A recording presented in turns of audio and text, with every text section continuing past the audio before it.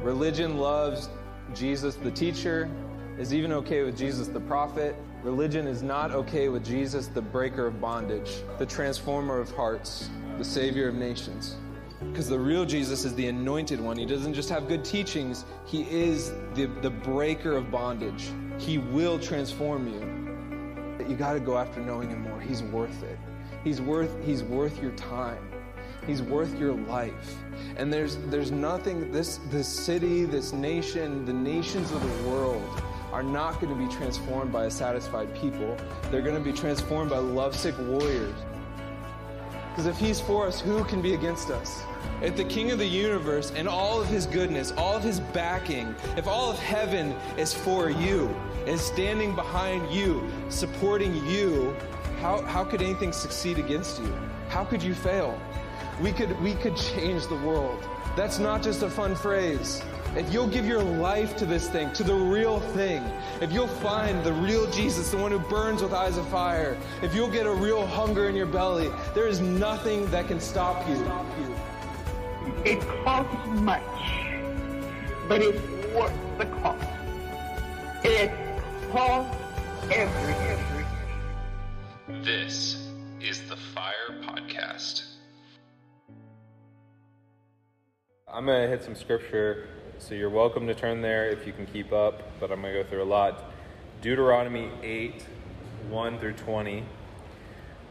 Starting in verse 1, the whole commandment that I command you today, you shall be careful to do, that you may live and multiply and go in and possess the land that the Lord swore to give to your fathers. And you shall remember the whole way the Lord your God has led you these 40 years in the wilderness, that he might humble you, testing you to know what is in your heart, whether you would keep his commandments or not. And he humbled you and let you hunger and fed you with manna, which you did not know, nor did your fathers know, that he might make you know that man does not live by bread alone, but man lives by every word that comes from the mouth of the Lord.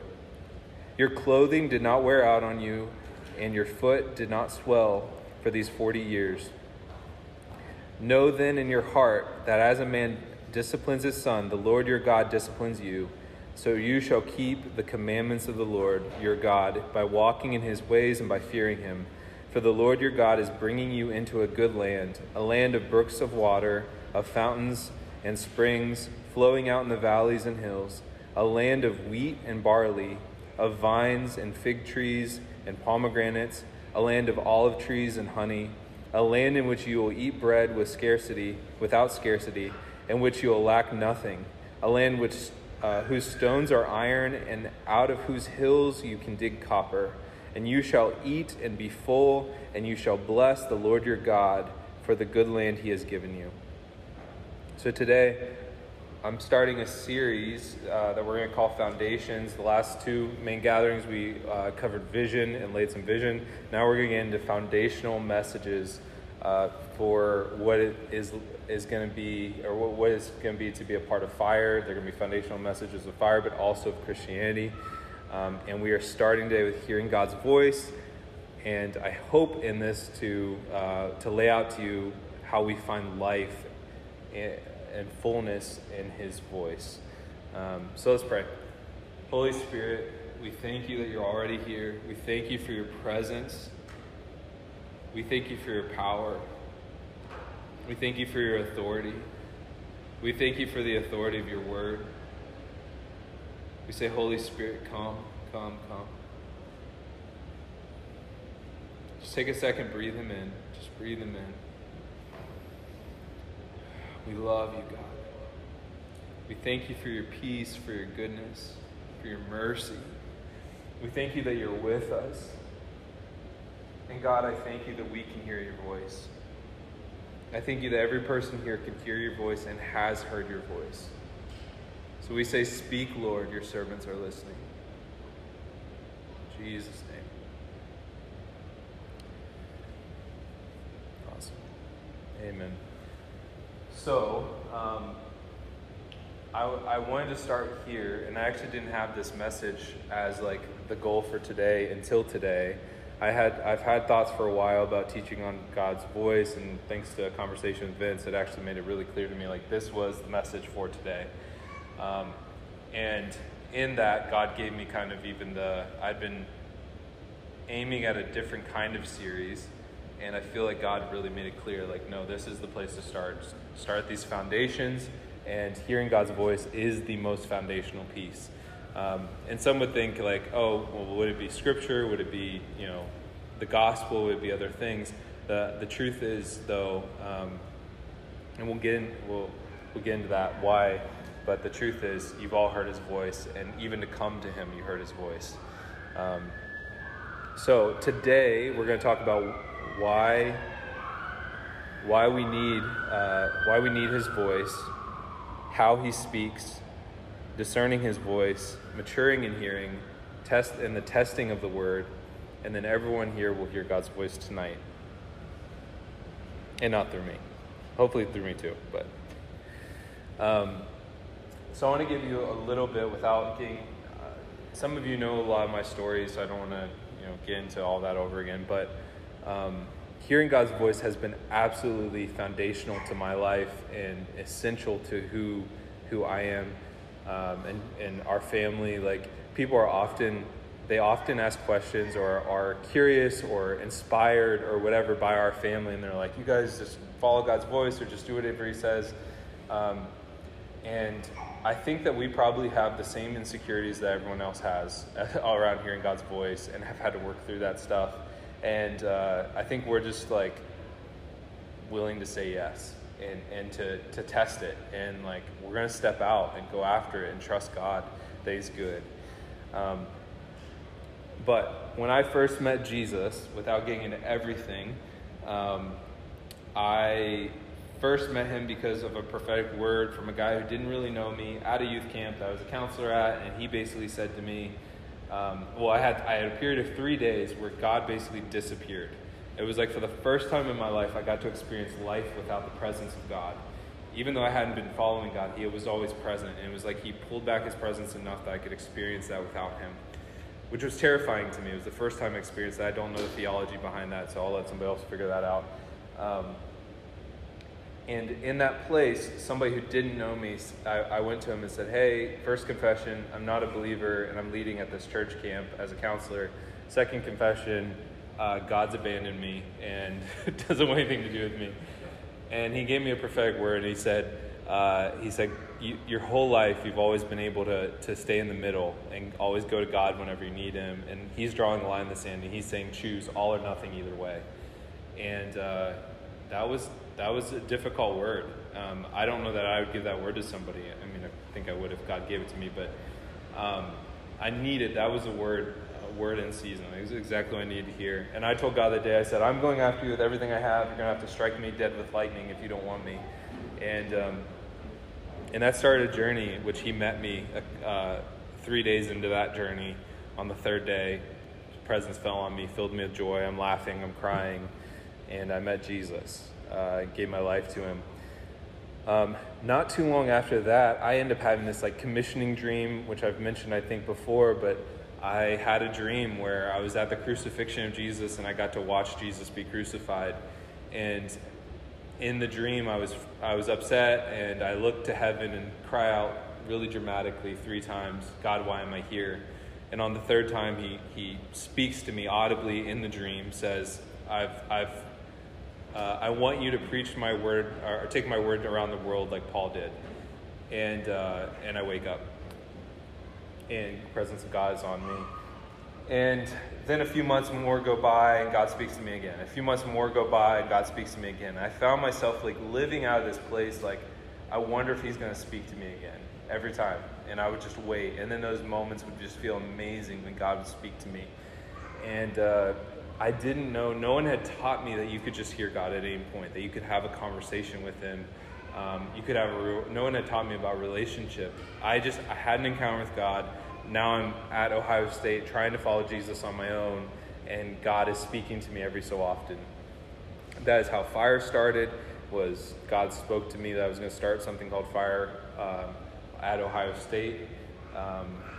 And then fast forward a little bit, you guys know the story. I was baptized in the Holy Spirit at Nuns Convent in Pittsburgh, Pennsylvania with Brad McCoy, who was here a few weeks, about a month ago. And the next day, I've shared the story before about Mary. I go to the gas station, walk by her. This is after being filled with the Holy Spirit, when a group of people prophesied over me and said things about me that there was literally no way that they knew. For 45 minutes, they told me everything about myself, everything that had happened to me, everything that was currently happening, everything God had spoken to me those few times throughout the months, and or over the period of a year and a half. And they told me what was going to happen, which we're walking in now. And next day, I'm at a gas station, walk by this lady, Mary, and I didn't know her name was Mary. I do now, but I walk past her. She's walking in her shift. It's first thing in the morning. And as I walk past her, I instantly know everything about her. And it freaked me out because when I got prayed over, no one said, you're going to get filled with the Holy Spirit. It just happened. And now the result of that wasn't speaking in tongues, which that came later. The result of that was I now know things about people. And so I walked past her. I know everything, all this stuff going on with her, and I chickened out. I went home, and I had a few hours before I had to drive to campus, and I could not sleep. I wanted to get some more sleep before then, and I finally said to God, okay, I'll write a letter if you'll let me sleep. And I wrote her a letter, a one-page detailed letter about what was happening in her life, and I fell asleep. I overslept my class, and I think I overslept my class by 3 hours. And so then I was thinking, okay, there's no way she's there. But I was like, okay, God, I'll give it the old college try. I'll go and see if this lady is there. And so I go to the gas station, I walk around, and she's not there. And so I go to leave, and as I get to the door, she comes out of the back. I think she was watching me on the cameras, and she says, can I help you? And I said the creepy phrase, no, I think I'm here to help you, which I don't recommend. And I give her a letter, and she starts to open it, and I freak out. I'm like, oh, no, just open it after your shift or something. And she keeps opening it, opens it, just starts crying. And I was like, okay, what's happening right now? And Mary says, she explains the story to me. So Mary has a sister who has a daughter, and the daughter is her niece. And both the sister and her niece are drug addicts. And her sister was never really a mom to the niece. So Mary stepped in and was like a mom. And the niece overdoses on drugs and had just died a few weeks before I'm running into Mary. And at that point, the sister had multiple Christians come up to her and do what I just did. And Mary was like, obviously, God, you don't love me because you're sending them to my sister, even though I was more of a mom than she was. Why don't you care about me? And then I showed up with a letter. And so Mary cries and gave her life to Jesus right then. And for me, that was one of those moments that I'll never forget. I'll never forget Mary. I pray for her every once in a while. I don't know where she's at or what she's doing. But in that moment, God became real to her because God spoke to me. And I said to God at that point, I was like, if you'll do this with me the rest of my life, I'll give my life to it. I don't need to be famous. No one needs to know who I am. But if you'll use me in this way, I'll give anything to hear you like this. And that's what's led us to here, is that dedication. So when you guys hear about us being missionally minded and some of these things, like that's what that has came out of, was like that incident with Mary started all of it, and ultimately getting filled with the Holy Spirit. So God speaks, and this is really important. We're going to build the foundation of God speaking. So hearing is so foundational that, like I said, you can't even come to Jesus without hearing his voice. John 10:24-30 says, so the Jews gathered around him and said to him, how long will you keep us in suspense? If you are the Christ, tell us plainly. Jesus answered them, I told you and you do not believe. Which is so funny. They're like, just tell us. And he's like, I've already told you. And you just choose not to believe. We've all met people like that. The works that I do in my Father's name bear witness about me. but you do not believe because you are not among my sheep. Verse 27, my sheep hear my voice, and I know them, and they follow me. I give them eternal life, and they will never perish, and no one will snatch them out of my hand. My Father who has given them to me is greater than all, and no one is able to snatch them out of the Father's hand. I and the Father are one. So he said, my sheep hear my voice, and I know them, and they follow me. If you're a true believer in Jesus and you're following him, you've heard his voice. And he knows you. You follow him and he knows you. You've heard his voice. John 1, and we're going to do verse 1 through 3. It says, in the beginning was the Word, and the Word was with God, and the Word was God. He was in the beginning, and all things were made through him, and without him was not anything made. So in the beginning, the Word, the fulfillment of all of Scripture was made flesh. The whole point of Scripture was made flesh, and that's Jesus. And then you jump to verse 14, it says, and the Word became flesh and dwelt among us. And we have seen his glory, glory as of the only Son from the Father, full of grace and truth. So the Word became flesh and dwelt among us. And I know that you guys have all heard people teach that, once we had the Bible, once the Bible was in print, once the apostles were gone, we don't actually need to hear his voice anymore. Everything we need is in a book. You can't have a relationship with a book. You can have a relationship with a person. And the only thing that will make the Bible truly come alive is knowing the author. He is relational. He's relational. We see it in the beginning with the Trinity even communicating together. And the point of creating man was he wanted to share his love. Like the whole point was relationship with you. Relationship solely through letters, through a book would be long distance, and God is near. He literally lives inside of us. So hearing him is actually how we know we have a relationship with him. John 8, it says, whoever is of God hears the words of God. So if you're of God, you hear his words. The reason why you do not hear them is that you're not of God. And here, I want to point something out. So in the Bible, in the New Testament, there's two different words used for word. There is logos word and rhema word. And logos word it's the written revelatory word of God. It's the Bible. That's the logos. The rhema is a personal, in the moment, spoken word of God.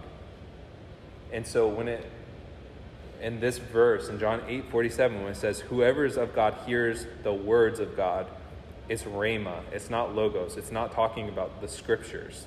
It's not whoever's of God recognizes the scriptures. Although the scriptures are important, they need to be made alive to us. We need revelation.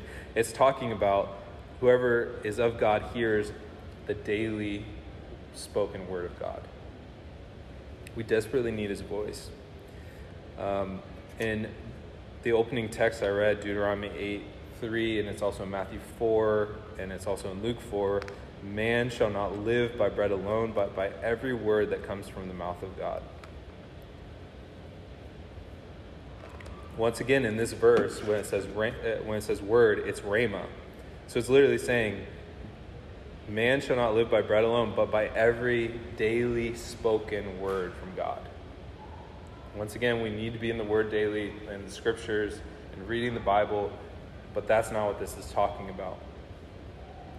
Romans 10:17, so faith comes by hearing, and hearing from the Word of Christ. Faith is relational. It's the same way with people. The more you talk to someone and get to know them, the more you're going to trust them. That's how we're formed. That's how our nature is. Faith is the same way. Faith in God. The more you interact with him, the more you hear him, the more you have history with him, the more you're going to trust him. And without knowing him, we can't walk in faith. And I'd say this, the level of faith you walk in will be directly proportional to the level you hear him. When, some of you know this story, but when, a while ago when 2021, over a year ago, Sophia, she was a little bit younger. She was in her nap time, and I walked past her room, and I could tell something was wrong. And I went to the living room to check the monitor to see, and I was like, something's off. And so I went in there, and when I went in, she was having a seizure, but not only was she having a seizure, she was suffocating in her own vomit. And so if I wouldn't have gone in there, she would have died. And that's one of the most terrifying moments of my life. Probably the most terrifying moment of my life. Second only to, or not second, but equal to what happened with Aiden choking a couple weeks ago. And the fear I saw on his face and Milka doing the Heimlich on him. And thank God he was okay. But it's that same kind of thing. Once she's having a seizure, I'm holding her, I'm praying. We're on the phone with 911, and I'm hearing almost audibly just the voices of demons speaking to me. She's never going to be the same. She's going to be mentally handicapped. You've lost your daughter forever. She's not going to make it through this, all this stuff. And I remember she came out of the seizure, and then she was just like looking at me but not seeing me. It was the weirdest thing. Like, she just wasn't there. And I'm talking to her, and she's just not present. And I'll never forget getting in the ambulance, because this was like during COVID and all that. They would only allow me, so she had to stay back. Milka had to stay back, and I was in the ambulance, and they're having me help. They're having me like hold the oxygen mask on her and do different things. And I'm praying, and I remember this moment. I was just like, Holy Spirit, I have to hear you. And I'm just like trying to hear God in the midst of all this chaos. And I had to settle my mind for a moment in this crazy situation to hear God. And I heard the smallest whisper say, she's going to be okay. And it was that small whisper that actually got me through. It was that one word from God that helped me understand, okay, this is going to be fine. And I had to hold on to that still small voice.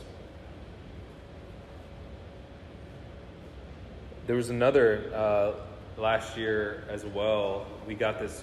I received this word from two different people in 1 week. One was a friend in Columbus that leads a church, and the other was a prophet. They both said the same thing. There's something about your season that has to do with being fed by ravens.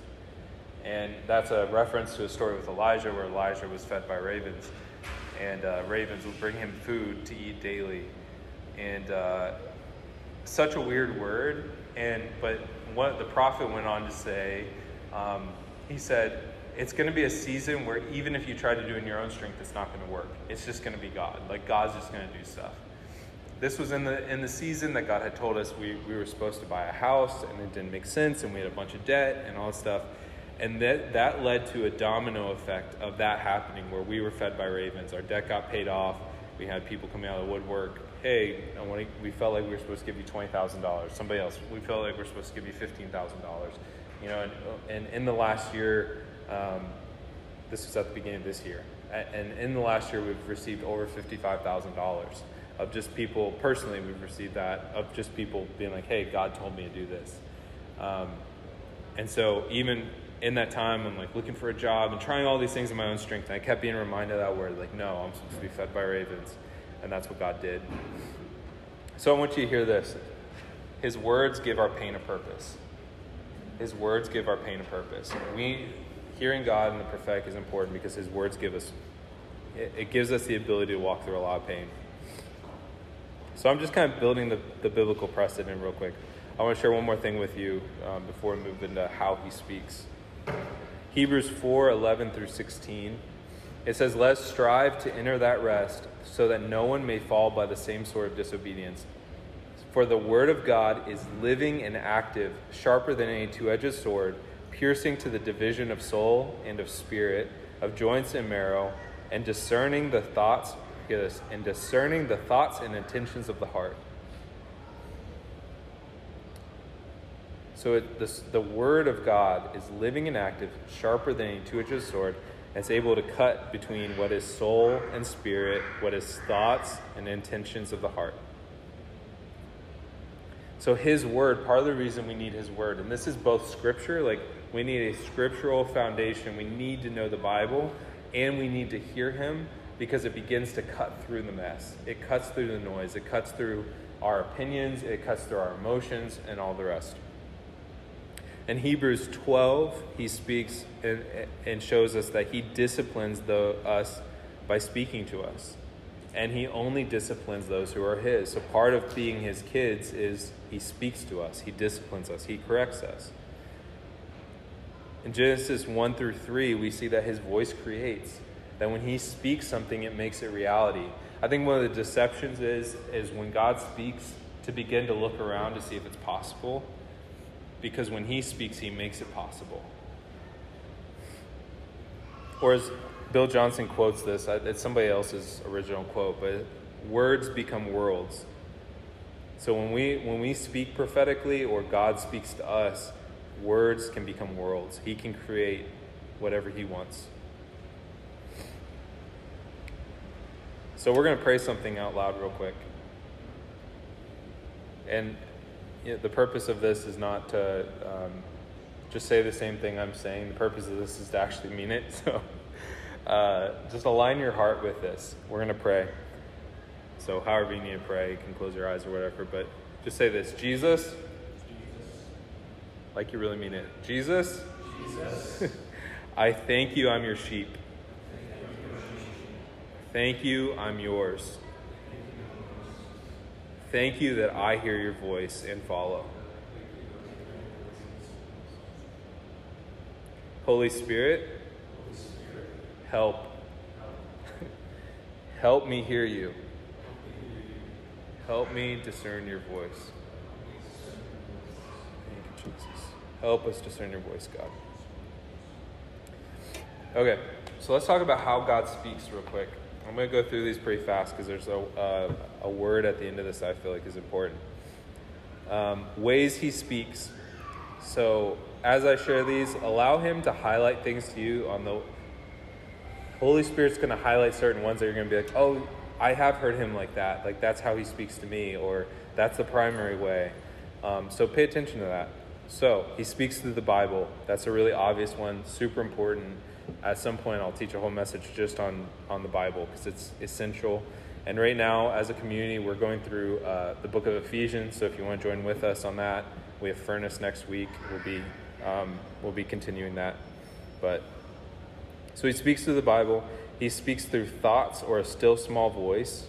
So this is like revelation. Like revelation is not somebody taught me something good and I understand it. Revelation is I didn't understand something. It's almost like somebody pulled back a blanket and you can see something for the first time.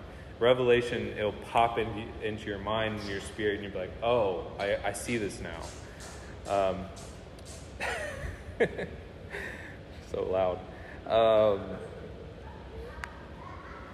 He speaks in an audible voice. I know that's less common, but it definitely happens. It even happens New Testament, post-Jesus, going to heaven. He speaks through imagination and visions. So Holy Spirit can use your imagination too. I know this one's hard for people a lot to align with, but it's super important because he does it a lot. If the enemy can use your imagination, if you can randomly have crazy thoughts, and I showed this at the ministry school and everyone looked at me like I was crazy, and then afterwards admitted that they had that too. But if you've ever been driving and had the thought, I should drive in oncoming traffic, or had a vision or a dream of murdering somebody or a crazy thing or something crazy sexual, that's the enemy using your imagination. That's the enemy speaking to you through that. So if the enemy can do that, the demonic can do that, how much more can the Holy Spirit? He loves to use our imagination. He loves to give us visions and dreams in the night and all those sorts of things. So dreams is one of the ones as well. He speaks through dreams. He speaks through impressions or knowings. So sometimes like you're not hearing thoughts in your head. You just all of a sudden know something about someone or a situation or what he wants to say to somebody. An impression, it may not be that you know, but you have this like impression that something is going on. You might be praying for somebody and you're like, hey, is there something going on with your like back right here? God can highlight things also. So you might be like driving down the road and a sign is really standing out to you. And it might be an invitation for you to ask God like, hey, what are you trying to speak to me? All of this comes back to intimacy. His voice is just an invitation for us to seek him more. So he's going to show you things in a way that causes you to seek him. That also can happen when you're praying for somebody. They might be wearing something, or you might be praying for somebody and there's a sign right behind them that's highlighted, and it could be a word for what's happening. So pay attention to those things. God can speak through people or prophecy. So this is like prophetic utterance or the gift of prophecy when we prophesy over each other and things like that. He can even speak through your enemies. There's examples of that in Scripture. Most notably for me is the story where King David is being cursed by this guy, and one of his mighty men goes over to cut his head off because you don't curse a king, and David says, stop, maybe this is God. So God can even speak through your enemies, and it's about, can you hear? Can you hear? Is there any truth in it? Can you see? Can you listen past the spirit of the accusation or whatever and see, okay, God, are you speaking? Are you trying to correct something in my life? He can speak through journaling. So sometimes God's spoken to me this way in past seasons where he would just say journal, and I'd start to journal. And as I journal, I'd literally just write questions, and he would give me the answers, and I'd keep journaling. He speaks through angels. So we see this in the New Testament. In Acts 10 with Cornelius, it's an example of that, where an angel appears to a Gentile, a non-believer at that point, to speak to him and tell him to look for Peter. So he speaks through angels. He speaks through signs and wonders. So this can be all kinds of things. Signs and wonders are anything that points to God and makes you wonder. It's pretty simple. So it could be the weather, it could be writing on the wall, it could be numbers or clocks. You might be seeing something on the clock or seeing a number repeating or something like that. At our church back in the day in Columbus, we literally had, at one point we had this evangelist speaking, and he said, God says it's time, or something like that. The time is now. And when he did, the clocks on the walls literally started spinning. And everyone saw it. It wasn't like a vision. It was like literally happening. The clocks were spinning on the walls. And he can speak through music, movies, stories, culture. They don't even have to be Christian. It doesn't have to be left behind. Like, he can speak through things all around us. You could hear a song on the radio. I'll tell this story real quick because I want to hurry.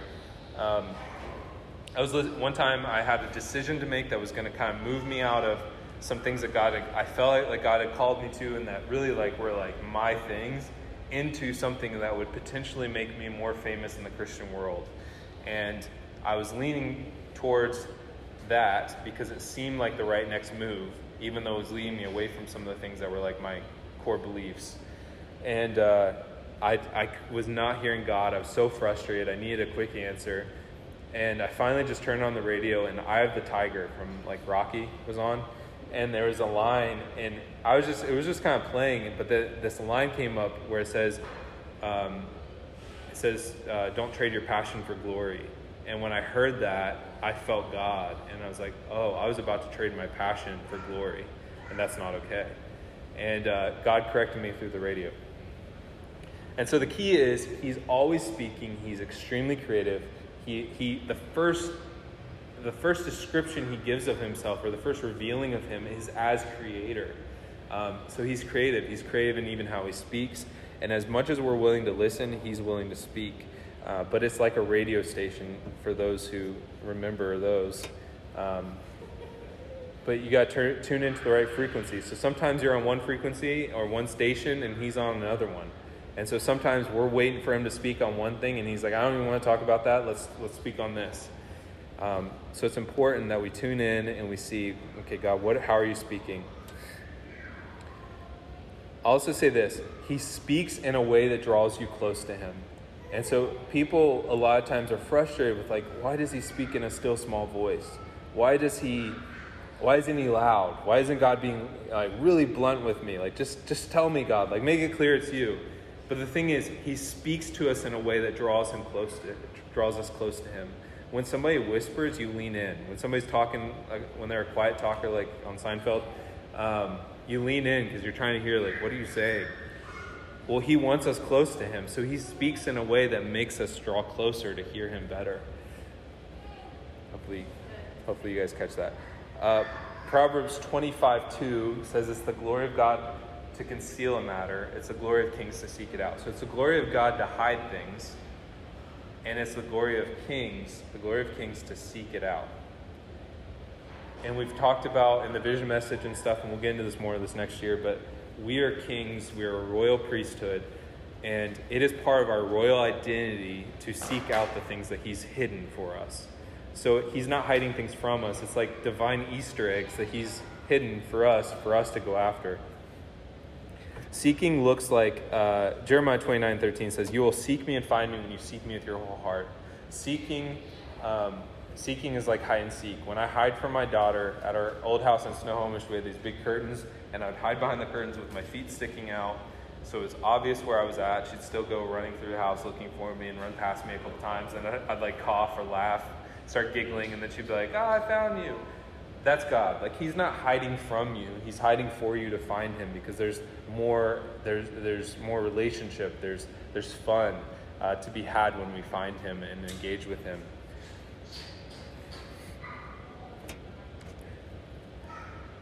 Could you grab me another water? Discerning his voice. So this is really important.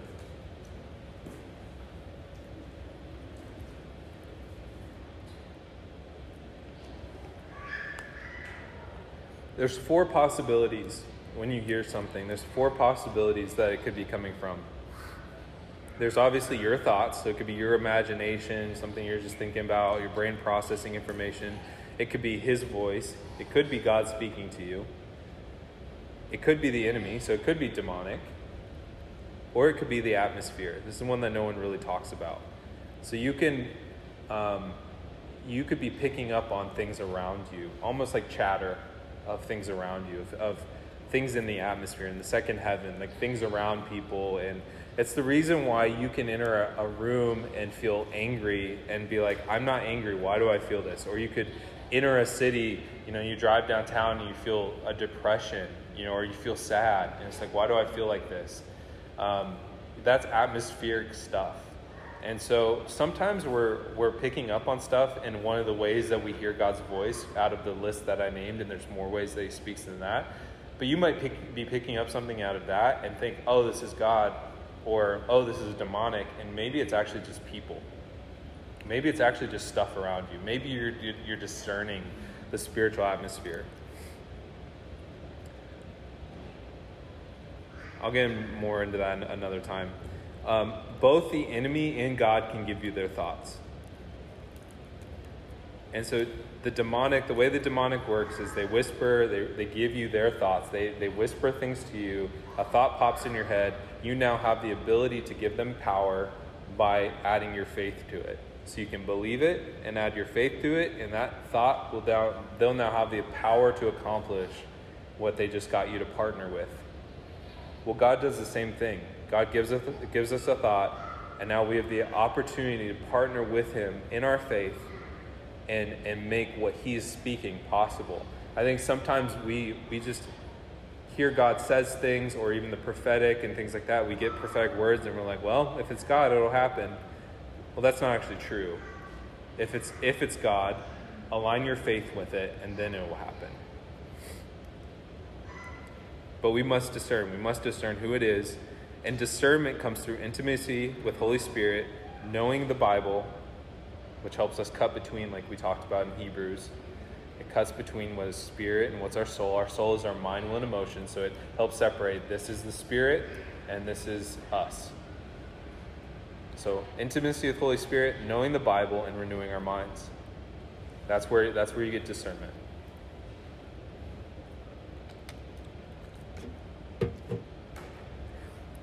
Second Corinthians 10:3 says, For though we walk in the flesh, we are not waging war according to the flesh. For the weapons of our warfare are not of the flesh, but have divine power to destroy strongholds. We destroy arguments and every lofty opinion raised against the knowledge of God, and take every thought captive to obey Christ, being ready to punish every disobedience when your obedience is complete. So We destroy every argument and lofty opinion raised against the knowledge of God and take every thought captive to obey Christ. When you take something captive, it's like you arrest it. So it's like, if the thought that comes in your head, you got to discern it. And the thought, the vision, the dream, the whatever, the impression, you then have to discern, who is this from? And as you discern that, and if you discern it's the enemy, you must arrest that thought, that thing, and discard it. That's not for you.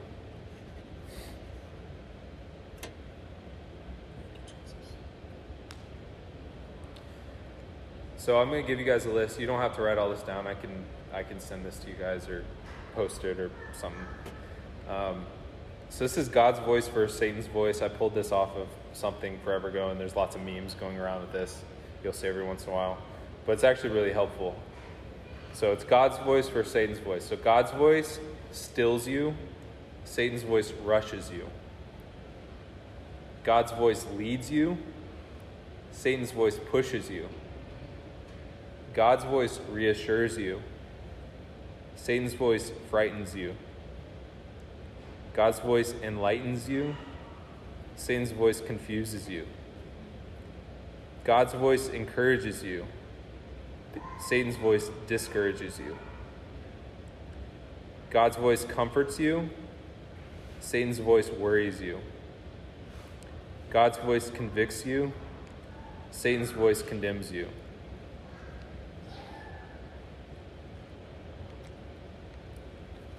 So sometimes it's not as clear.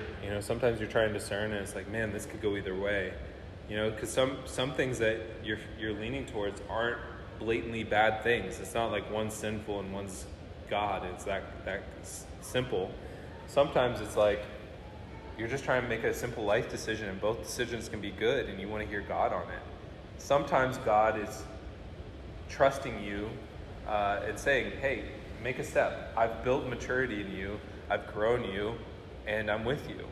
And he's allowing you to use wisdom and make a decision. Other times you need to pay. You're gonna.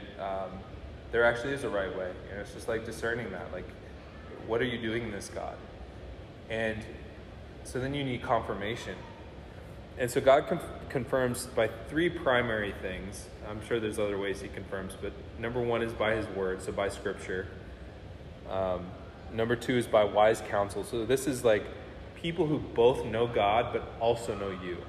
Like, there's only so much wise counsel you can get from somebody that you can give them your side of the story, and they don't have all the facts. They don't know you. They don't know how you deal with stress. They don't know your weaknesses. They don't know your strengths. And so true wise counsel comes from people that both know God and know you. And then by his character. So you look at the character of God, and the more you know him, this is where faith is relational. We need relationship with Holy Spirit, and you can begin to see, is there peace on this? Is God in this? Like, do I recognize elements of him in this decision I'm making? And so just like the first one of the list of God versus Satan, the first one is God's voice stills you. Satan's voice rushes you. We've all been in a position where we feel rushed or pushed, anxious to make a certain decision. And that doesn't necessarily mean it's the right decision. And even if it was the right decision, you never want to make a decision on that place. So it's always better to step back and be like, God, where's your peace? I need peace in this situation.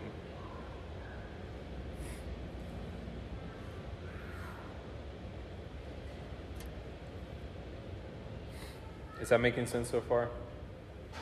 Is this good? Okay.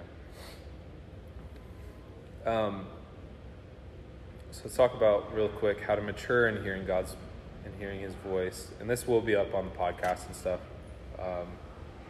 So you guys can go back and listen if you need to. So you need to practice this. I know that, probably everyone in here knows most of these things I'm saying.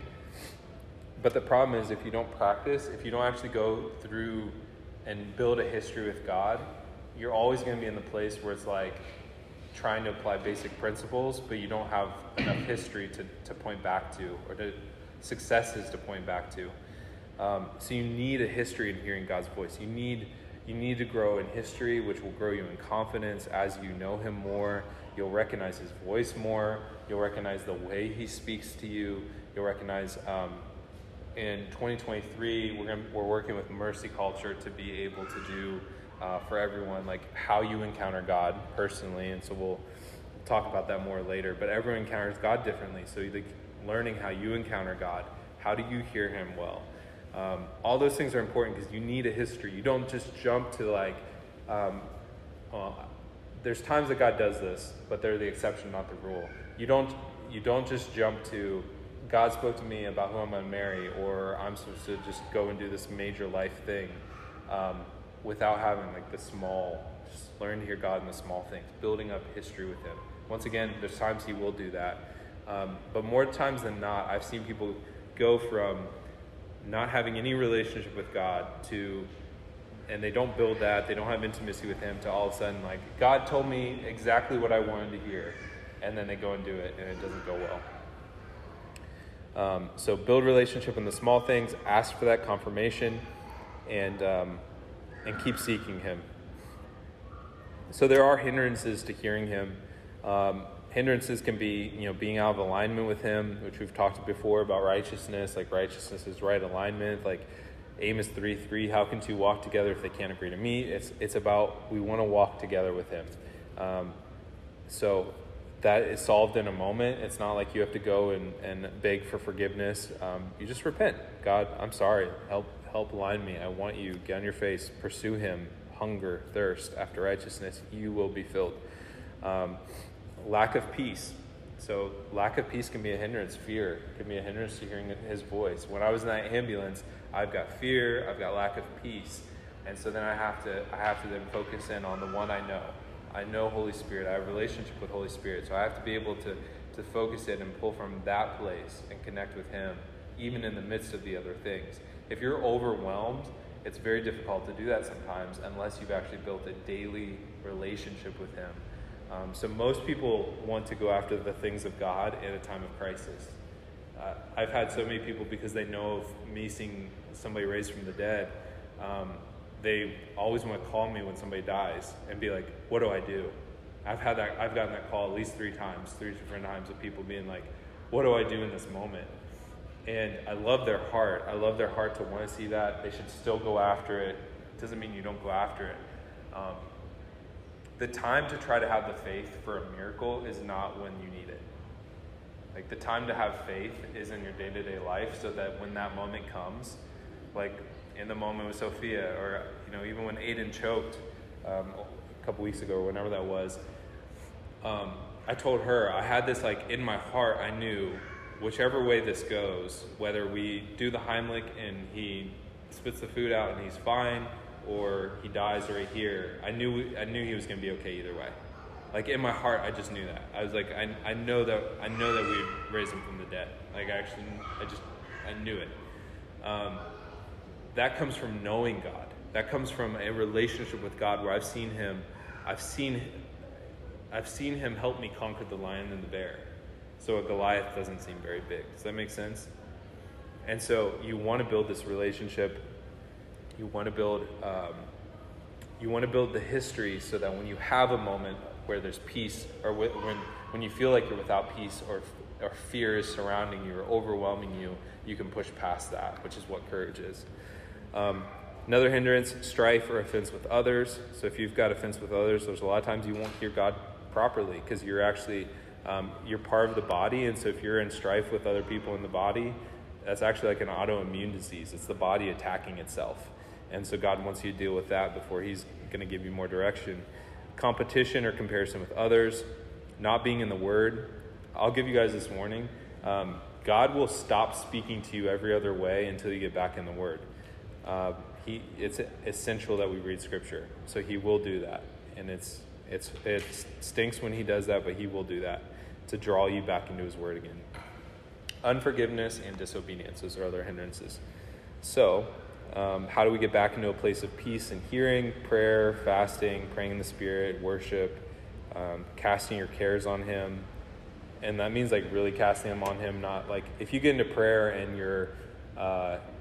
just complaining and then you leave just as weighed down by all that stuff, you haven't actually cast your cares on him. So it's okay to be weighed down by something. Take it to him and release it to him. And then from that place, try to hear.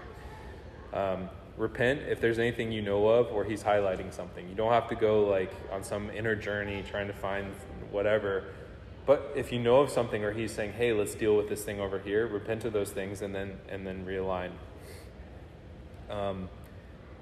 And then listen silently, journal, walk, whatever the thing is, like the way you encounter God best or whatever the thing, go through. You should have like several different ways that you primarily hear him, and just go through those ways. Take the time, get out in nature, do something different, and look for him. Not that he's run from you, but that's part of that seeking thing, is like maybe this is actually an invitation. Like I think a lot of times we look at these things and we look at them from an orphan mindset instead of the fact that we have a good father. So we're like, he's not speaking, what's going on? And a lot of times it's easier to get in this like, well, something must be wrong. I must have did something wrong. I must be awful. He doesn't love me anymore. Like, it's easy to move into that place, but it could be he's actually inviting you on a journey. And like a little kid, if Sophia knows I'm in the other room, or Aiden knows I'm in the other room, and I'm like talking to them, and then I stop, they come looking. They come like waddling over, and like, Aiden comes around like over, like looking, like that's how kids react.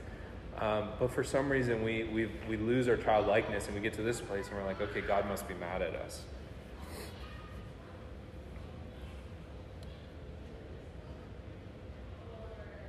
Does that all make sense? This is good. I know I'm going quick.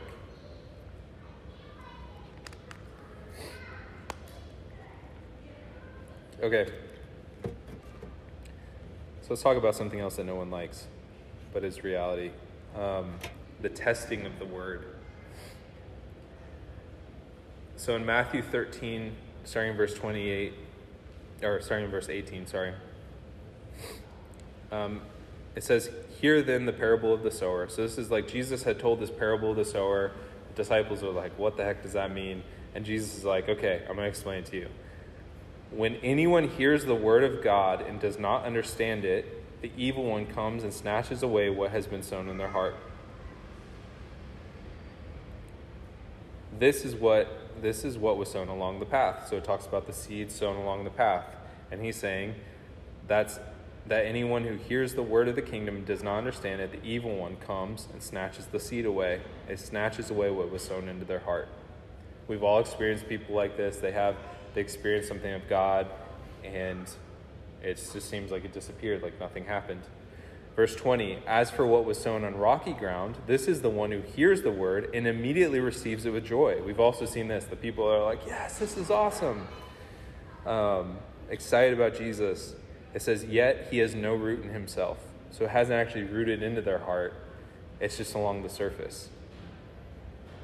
And he endures for a while. Typically these people, a lot of times we see this with people who are like newly saved, and they're excited, and they're like all about the things of Jesus. And it says, he endures for a while, and when tribulation or persecution arises on account of the word, immediately he falls away. So the second things get real, they're done.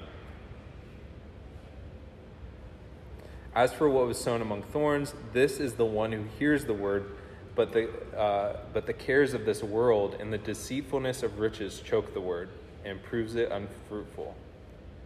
So among thorns, they hear the word, so they actually hear it, they actually hear what God's saying, but then it gets choked out by the cares of this world. "As for what was sown on good soil, this is the one who hears the word and understands it. He indeed bears fruit and yields, in one case 100-fold, in another 60, and in another 30. So we can take this with everything that God speaks to us.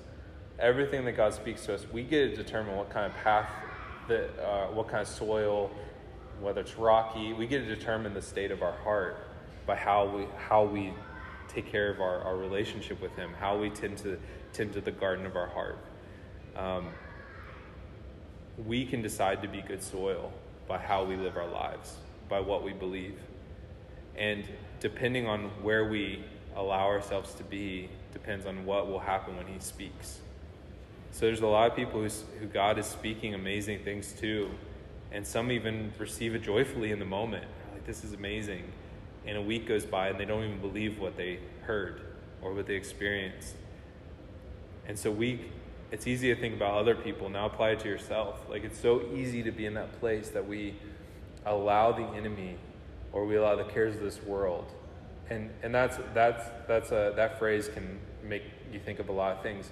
But just think about this. You get, almost every time I've gotten a word, this happened to us in 2021.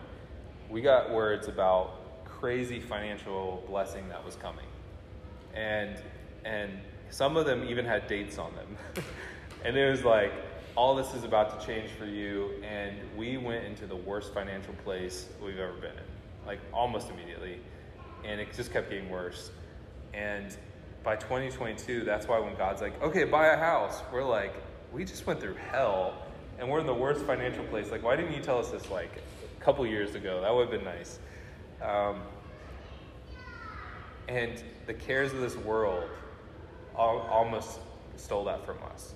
It would have been really easy to look at our situation, look at our bills, look at what seems wise in our own eyes, and make a decision for God.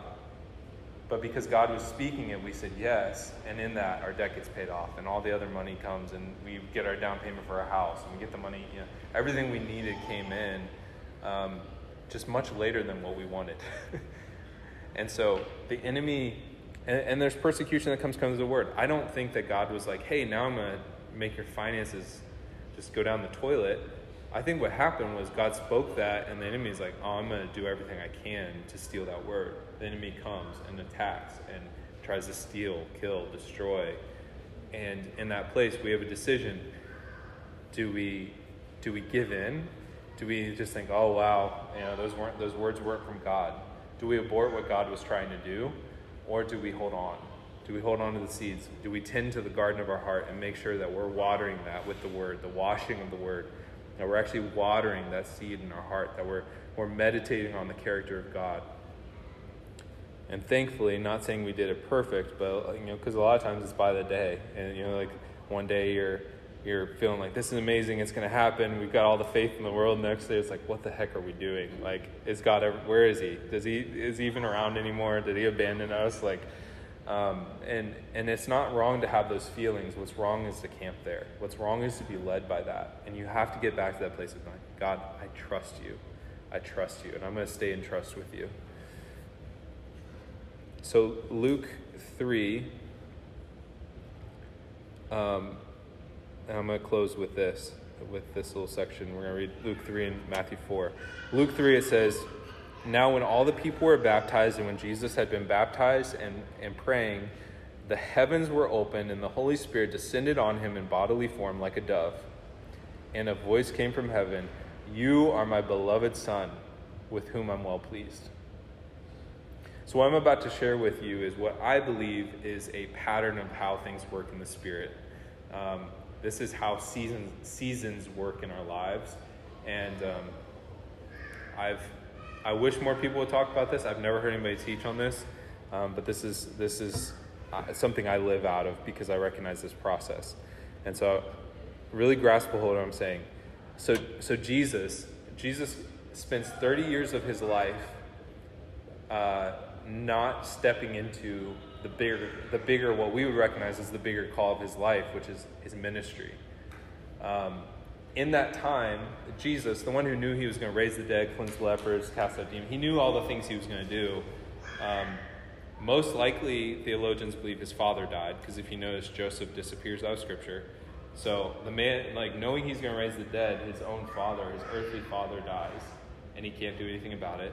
Think about all of the poor, the orphans, the widows, all the people that he had such compassion on. It's not that he didn't have compassion before that. It's that he was trusting God with the timing. So at this point, he had done nothing, and yet God was saying, you're my beloved Son, with whom I'm well pleased. So I want to point this out. Faith that pleases the Father is faith that waits on the Father's timing. It's really easy to push into something just because you think, because you want it, or even that he's spoken it. Jesus had all the prophecies of the entire written scripture up until that point. He had the whole Old Testament, all these prophecies about who he is. He knew those scriptures. He was teaching, and when he was 12, he's teaching the teachers, about the scriptures. So he knows what the prophetic words over his life, and he waited 30 years holding on to those prophetic words, but waiting for the Father to initiate them. So true faith is not giving up. It's not that he gave up on the words either, because that's faith in the opposite direction. He held on to the words, but he trusted the Father's timing. And in that, God says, "You're my beloved Son." So he makes this public pronouncement, "You're my beloved Son." He speaks identity over him and says, "In you I'm well pleased."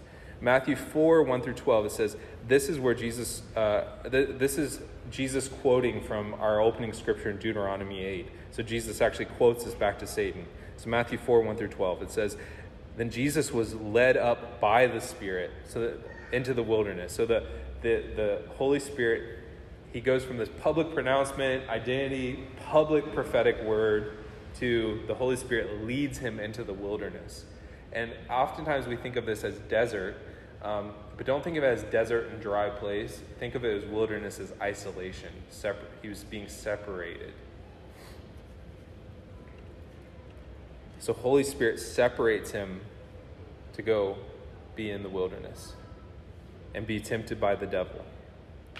And after fasting 40 days and 40 nights, so this is after he fasted for 40 days and 40 nights, he was hungry. And then the tempter came and said to him, "If you are the Son of God, command these stones to become loaves of bread." But he answered him, "It is written, man shall not live by bread alone, but by every word that comes from the mouth of God." So actually, Landon Schott, in his message, Landon Schott from Mercy Culture, he did a message on fasting today, which was really good. But he said this, he said, he was able to resist the temptation of the flesh because he had already spent 40 days submitting the flesh. That's incredible.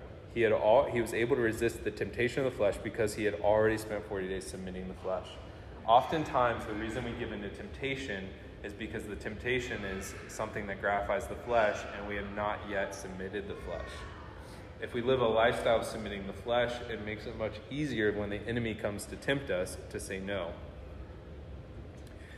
So, and then what is the temptation here? What is the enemy speaking to him? He says, "If you're the Son of God." So we had public pronouncement. This is my Son. God speaks publicly in front of people, audible voice from heaven. This is my Son. 40 days go by in the wilderness, and then the enemy comes and he's like, if that's really true, then do this. So he's tempting him to not believe what God said. This is the same thing that happened in the garden. So Jesus came as the second Adam because the first Adam went through the same temptation. And Jesus had to go through the temptation and surpass and pass the test. What did Adam do?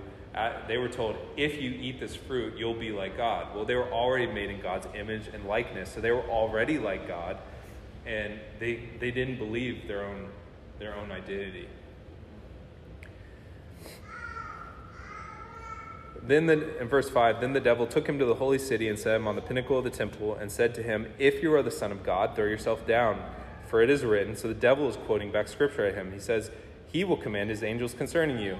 And now he quotes another scripture, "On their hands they will bear you up, lest you strike your foot against a stone." Jesus said to him, "Again, it is written, you shall not put the Lord your God to test." Again, the devil took him to a very high mountain and showed him all the kingdoms of the world and the glory. And he said to him, "All these I'll give to you if you'll fall down and worship me." So now he's going to give Jesus, the King of Kings, the one who all kingdoms are his anyways. He's saying, which he's trying to get Jesus if to not believe that. It's the same temptation. The enemy will often come and tempt you with something that's already yours. He'll tempt you to bow to him so that you can have something that actually already belongs to you. So he offers Jesus all the kingdoms of the world just to worship him. And he says back to him, "Be gone, Satan, for it is written, you shall worship the Lord your God, and him only shall you serve." Then the devil left him, and behold, angels came and were ministering to him. And then the next section in verse 12 is called Jesus Begins His Ministry. So this is what I want to draw out. The Father spoke identity over Jesus. It's a public pronouncement, prophetic word. Holy Spirit leads him into a season of submitting his flesh. Then the word is tested. He held on to the word and fed himself on the word, and then he was able to enter into his ministry. So how seasons work. If you can get this down, this will make your life so much easier. And you'll be able to predict where things are going in a healthy way. Words and identity, number one, words and identity are spoken over you. So you'll go through seasons and get all kinds of prophetic words, or God will be speaking really super clearly and scripture's coming alive to you. And then out of nowhere, it seems like that all stops.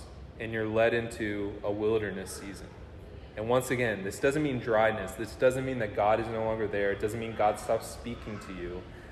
But it often means he's not building up your identity and your how amazing you're gonna, all the things you're gonna do. He like stops that typically, and he still is there. He still speaks to you daily. He still loves you. It's not dryness. He hasn't abandoned you, but he wants you to begin to feed on what he spoke, and he wants you to do something with what you've been given.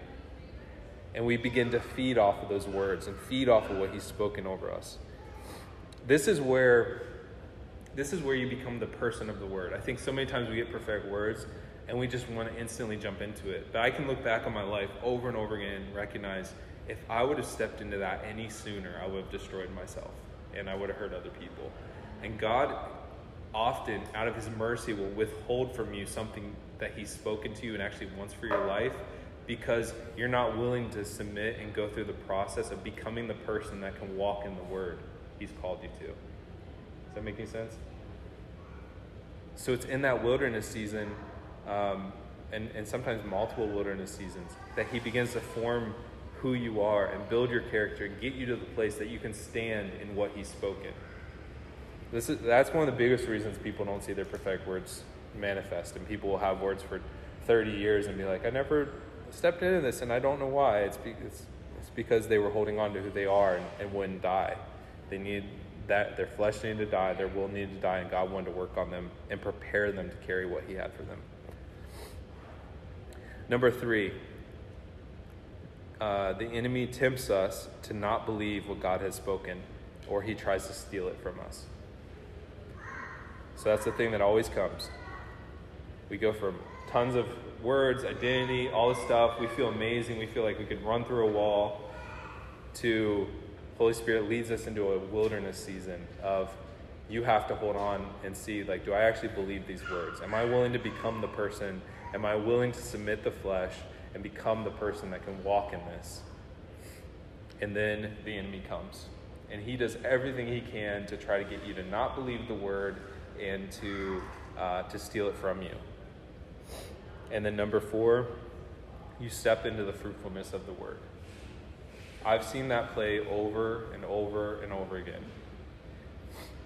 And so this is actually, as I was working on this today, and this is almost identical to what not identical, but really similar to what I shared in the ministry school. But as I was going through this, I realized, I was like, this is actually a prophetic word for this community. This is actually what's going on right now. Is as a church, when we first started in October, before we started, Peter and I went to Bethel, and it was like prophetic word overload. Like, I literally got back, we received so many prophetic words and so much, like, it felt like we were going to change the world yesterday, you know? And I remember getting back and people being like, how was it? What did God do? And all this. And I was like, I can't even mentally, like, I haven't even mentally processed these words. It was just so much. It actually felt like too much.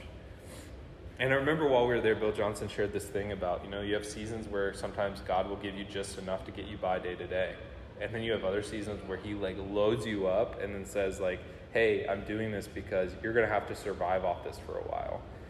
And hearing that, even there, I was like, I'm really hoping that's not true, but I feel like that's where we're at. Is like, this feels like it's going to be amazing, and then it's just going to be a really wilderness season for a while. But I feel like that's where we're at. I feel like we're in this place where God overloaded us with words, and he's like, will you hold on to this and contend for this as a community? Believe what I'm speaking, Alyssa sent out on a text feed today, don't despise the day of small beginnings. And like, that's just true. Like, God's like, will you hold on to this? And then will you believe that I'm actually going to do what I said? And the enemy has done everything he can to get us to not believe that. And I'm not saying that we've held on perfectly. I know her and I both had days, I'm sure Peter and Sierra have too, like, where we're like, I'm ready to be done. Like, I kind of wish we didn't do this. But I can tell you we're not going to stop, because God's in this and we're holding on to what God said. That's right. So, this is what we're going to do. We're going to ask God 3 questions. So you might want to get something to write with or put this in your phone or something like that. But this is how we're closing this out.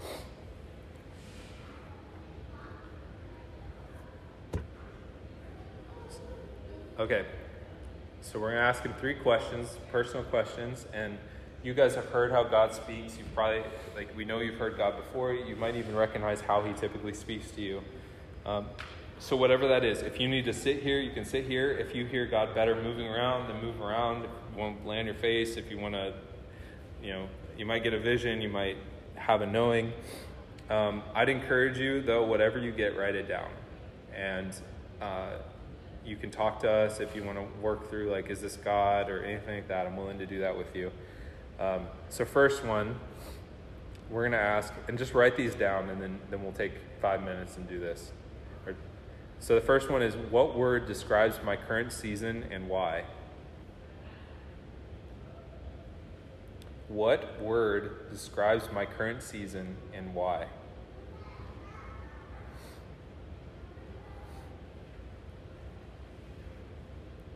Number 2, what are you asking me to lay down in this season?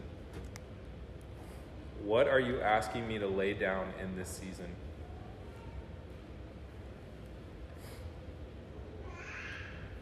This gets down to God is trying to form something in you. So that doesn't necessarily mean sin. God might ask you to lay down something that is a good thing, that he's not upset about, but for this season, it's not for you. So just whatever he says, listen to that.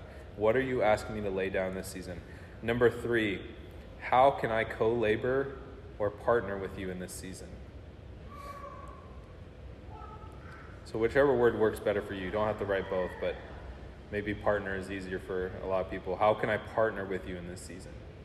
So he wants to do something in your life, in this season, in this segment of your life. How can I partner with you?